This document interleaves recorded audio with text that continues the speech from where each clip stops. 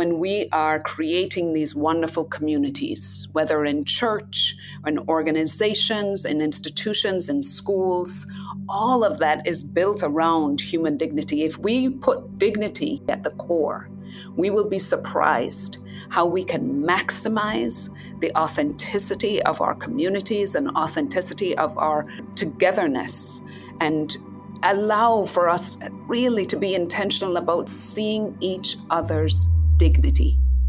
This is For People with Beth-Sarah Wright.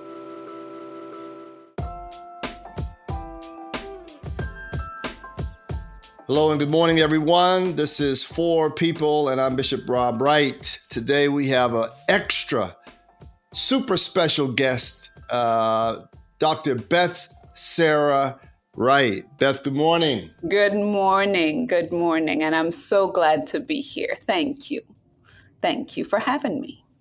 Dr. Beth-Sarah Wright is the head of enrollment management at the Holy Innocents Episcopal School. She is educated in Jamaica, Edinburgh, Scotland, Princeton University, Cambridge in the UK, and has a PhD from NYU. She is an author and a much sought after speaker. She is a wife and a mother. And today she comes to talk a little bit about her work around joy, spirituality in the face of mental health challenges, as well as how to build authentic community. So in addition to all of those wonderful distinctions, she has married incredibly well. She is my wife of 25 and a half years. So Beth, you don't take up this writing around spiritual subjects as an extension of being married to a clergy person. So why do you write about God and the movements of God and how to build authentic community and faith in the midst of mental health challenges?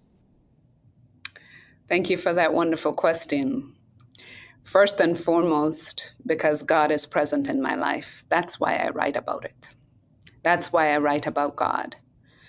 I met God I've always been partners or walking with God.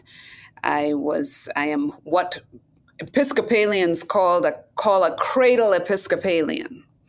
I have been in church all my life. My father was an Anglican priest, and he became so at 50 years old. My mother is a prayer warrior and has a deep and abiding faith. They both together have created an environment for their children, my siblings and I, to know God intimately. But as I have grown and been an adult and encountered all sorts of joys, challenges, differences, mountaintops and valleys, I have met God anew. And I need to talk about that because I need to proclaim how wonderful it is to have a friend in Jesus, to have a friend in God. One of the great gifts that you have given, so many people, is your candor about, having, an amazing resume, having, a life that looks like a charmed life, a good family, loving siblings, your own family, everything's looking really good, a wonderful academic journey, and yet you were diagnosed with clinical depression many years ago. And you did what not a lot of people do, which is as part of your healing, you wrote a book about it. And so why that? And why share that? Something that a lot of people would say is a very personal journey. Well, about 15 years ago, you and I together had 5 children in our home. And one morning I woke up and was doing just what I normally do with those children, getting breakfast, getting them ready for school. I kissed them goodbye and I kissed you goodbye. And only one thing was different that morning. I wanted to die, but I didn't know why. I didn't know and understand what was happening. I got into that car and I went to my workplace that morning, but I held on real tight to that steering wheel and I drove very slowly to get there because all I wanted to do was swerve the car off the road. But when I did, and where I was teaching at the time, I told my students, I cannot teach you today. And I left that place and checked myself into a hospital and got some help. Now, I was dumbfounded, astounded. I didn't understand depression. As you said, I had what I have attained, what maybe 1% of the population have attained in terms of education. I had a wonderful, strong, loving home and family and could not understand how and where this came from. But while I was there in that hospital, I met other doctors, nurses, pilots, all these professional folks who were also suffering, and none of us wanted to talk about it. And it was only when we started to, in groups, started to tell our stories that the healing began. And that's when I realized we've got to tell this story. We've got to talk about it. I've got to talk about this. We need to be able to talk about this. And while I was there, I met a woman who said she could not bear telling her mother that she was there. I said, why? She said, because my mother is a prayer warrior and she will think I have not prayed enough. And that's why I'm here. And that broke my heart because the answer to God's prayers can be, go get yourself some help. Go to a physician, go to a psychiatrist, go to a psychologist, whether that be get the medication if necessary, learn the strategies, learn to understand what's happening and tell the story, share your story. Vulnerability is powerful and we can be vulnerable in those moments and share those Good Friday narratives of our lives because we know that there is an Easter Sunday morning coming. Right. That's the rhythm, isn't it, of the faith, which is that Christ has died, Christ is risen, Christ will come again. Yes. And to bring that pattern that we say on Sunday into our real lives is an extraordinary gift, and it opens hearts and it changed minds. And, it's sad in the church that we haven't spent more time actually talking about that. We've done some work here in the Diocese of Atlanta, but not nearly enough because a lot of people do sit in pews all over the world and wonder if God hasn't abandoned them because they are suffering and they wonder if they, perhaps they need to pray more, or perhaps God isn't listening. And when none of that is actually true, but that God is working through all these sort of healing levers, doctors and nurses and caregiving organizations and institutions, and even resources.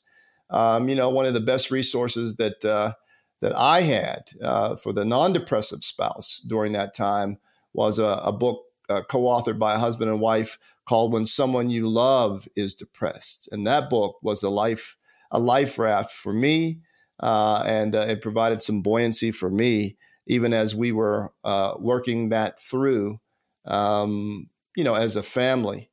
But you've talked about it, and you've talked about it in very theological terms. And I think that helps people to integrate my mental health as well as my spiritual health. And for me to see the whole picture, really, that all of it is under God, and all of it, God can intervene in. And so it's a wonderful gift to people. And I hope, and I've seen actually, that other people have come out from the shadows and out of the corners to say, hey, me too. Yes. Or I have family members also. Indeed. And I just want to say a word about that silence that you talked about earlier and feeling abandoned by God, because we're not the only ones who felt that. If you read through the Bible, there are many other instances of people who say, "Where are you, God?" Even Jesus said, "Have you forsaken me?" while he had hung on the cross.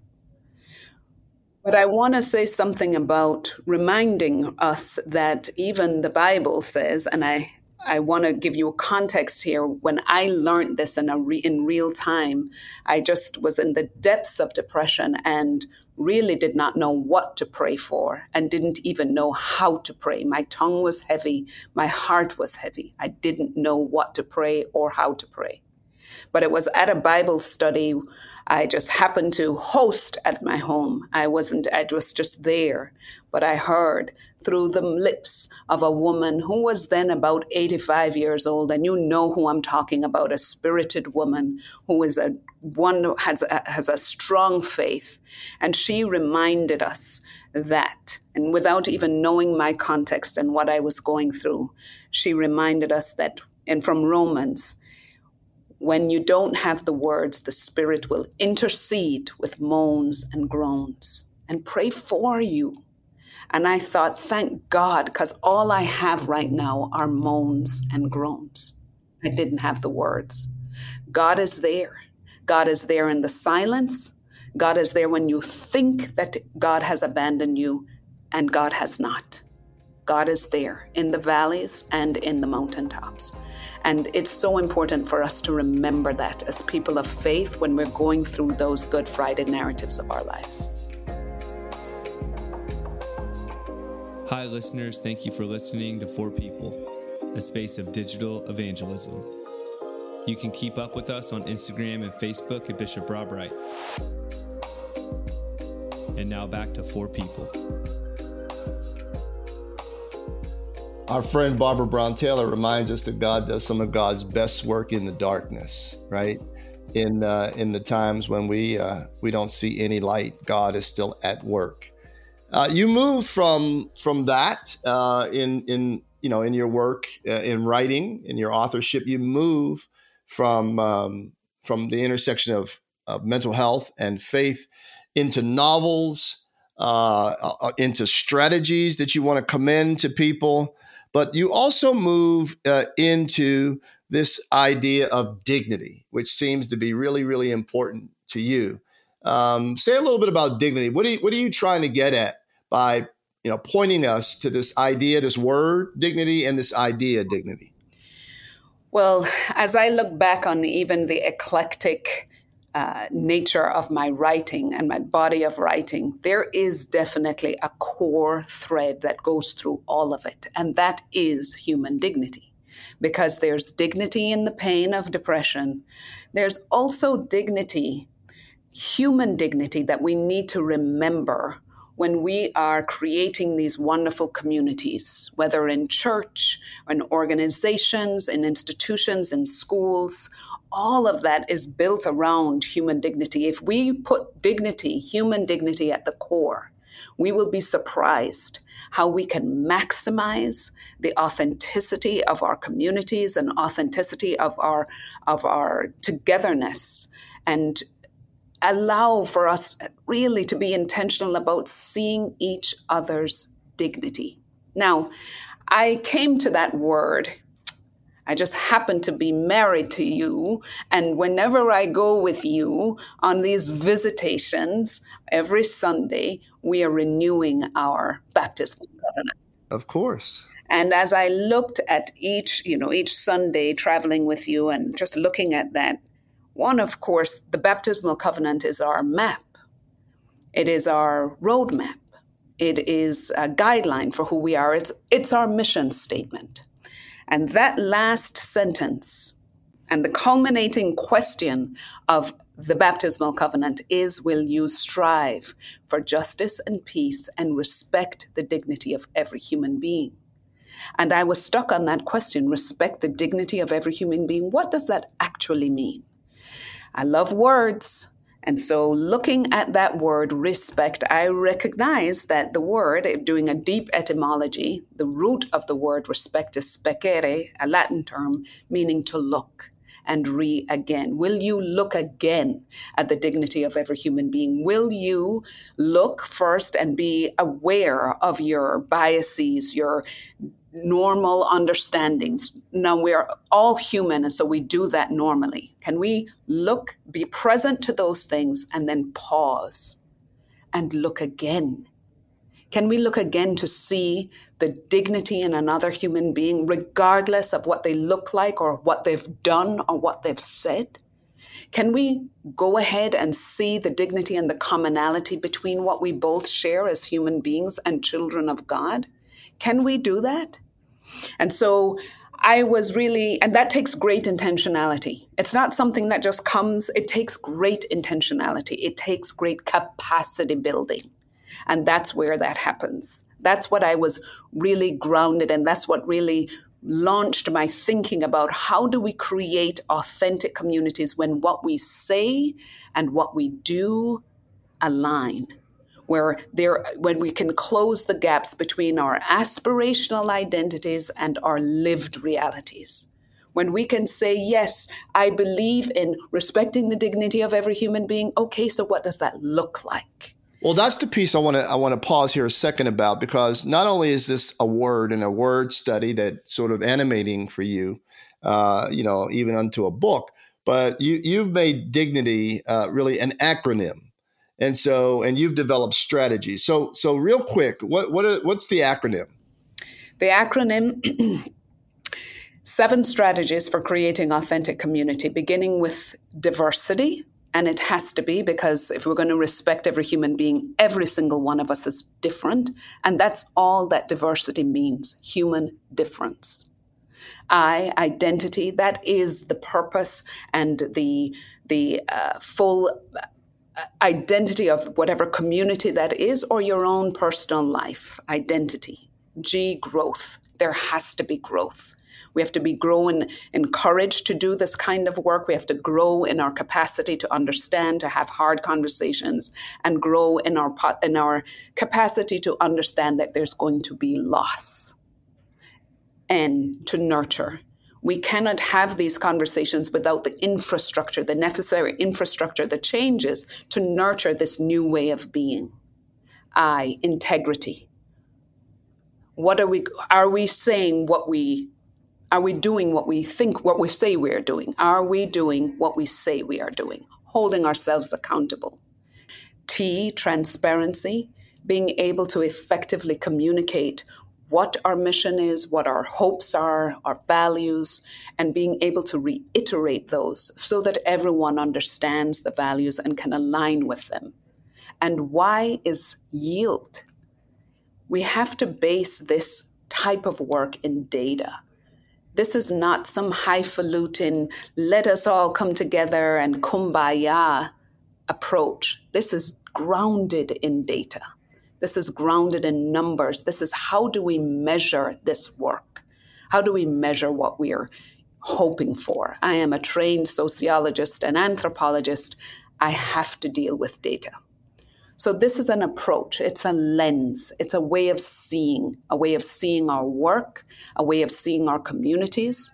And if we implement each of these 7 strategies, we'd be surprised how we can maximize the authenticity of our communities and of our institutions, aligning, making sure, closing the gap between what we say and who we say we are and how we are actually living that out.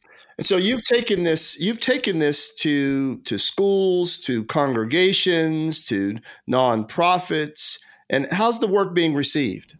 It is tremendous. I am astounded by the receptivity of these strategies, not only in schools where there's more of a clear mission of what you're hoping for and what you're doing and what you're striving for, and a gap between that. And there's so many different elements and dimensions in schools. But what I am most appreciative of is the different ways that people see how they can implement this lens in their communities. whatever they may be very different, and they're asking very different questions. Some people might think this is more about belonging and creating communities where people can really bring their full selves and their genuine selves, which is certainly a part of that. There are some people who are really asking strategic questions about their strategic planning. Where are they going? What would they like to achieve? And they're able to really use this dignity lens in these remarkable ways. I am most appreciative and value these wonderful conversations and conversation partners I'm having implementing the dignity lens. So I love the word, obviously, and I love the acronym, and I love the fact that you're trying to figure out how to have these kinds of conversations that acknowledge gaps and that chart courses across these gaps to the benefit of community. But, is there a scripture or some Bible verse that really is the rocket fuel for you doing this work? There is. There is indeed. It's James 3:18, and it is the Message translation. I'm going to read it for you now. You can develop a healthy and robust community that lives right with God and enjoy its results only if you do the hard work of getting along with each other, treating each other with dignity and honor. There you go. And what I love about that verse is that it taps into every part of the dignity lens. Yeah. You can develop a healthy and robust community. That's your identity. That's your identity that lives right with God. And that's also your accountability. And enjoy its results. That's your yield. Only if you do the hard work, and that has to do with growth and with nurture, of getting along with each other, treating each other, and that's D for diversity, with dignity and honor. All of it there, and very clearly, transparently so. So there's the T in transparency. It captures every element of the dignity lens. And I just love it as a launching pad for these kinds of conversations. There's not only this work that excites you, apparently. It is also writing and doing meditations. You were the guest author this month, January, for Forward Day by Day. What was that like? What a tremendous joy and opportunity to share some thoughts and meditations. I loved that opportunity, and I thank Forward Day by Day for the invitation. It was quite a task. And what a pleasure. It was a pleasure to think about all these, to boil down these scripture, to what an opportunity to boil down the scripture to one sentence, one or two sentences, and to say something meaningful about it. I hope it has been meaningful. I've been hearing such wonderful words and gracious and kind words from people who have been listening. It has been a joy to follow along with the community online as they engage with the words and engage with the text. And now I've been invited to contribute to an Advent book that Forward Day by Day is going to be publishing for Advent 2024. So I look forward to that this Advent, and what has also been interesting as a result of these meditations. One meditation I refer to an older blog that I had written during 2020, during Lent of 2020, and the blog was, I decided I was going to write 40 days, 40 meditations on joy, and a woman from Texas contacted me and said, hey, I would love to see that blog. I would love to be able to engage with that work on joy with her group, a small group of women at her church, and to study that for Lent. And I thought, well, what an opportunity. I'm going to now publish and release a book on joy, deep joy, This is a different type of joy that we're talking about. This is the joy that is deep and abiding with God. And so Deep Joy, 40 Meditations on a Journey to Joy by me. So I look forward to releasing that hopefully as soon as possible for Lent, this Lent 2024.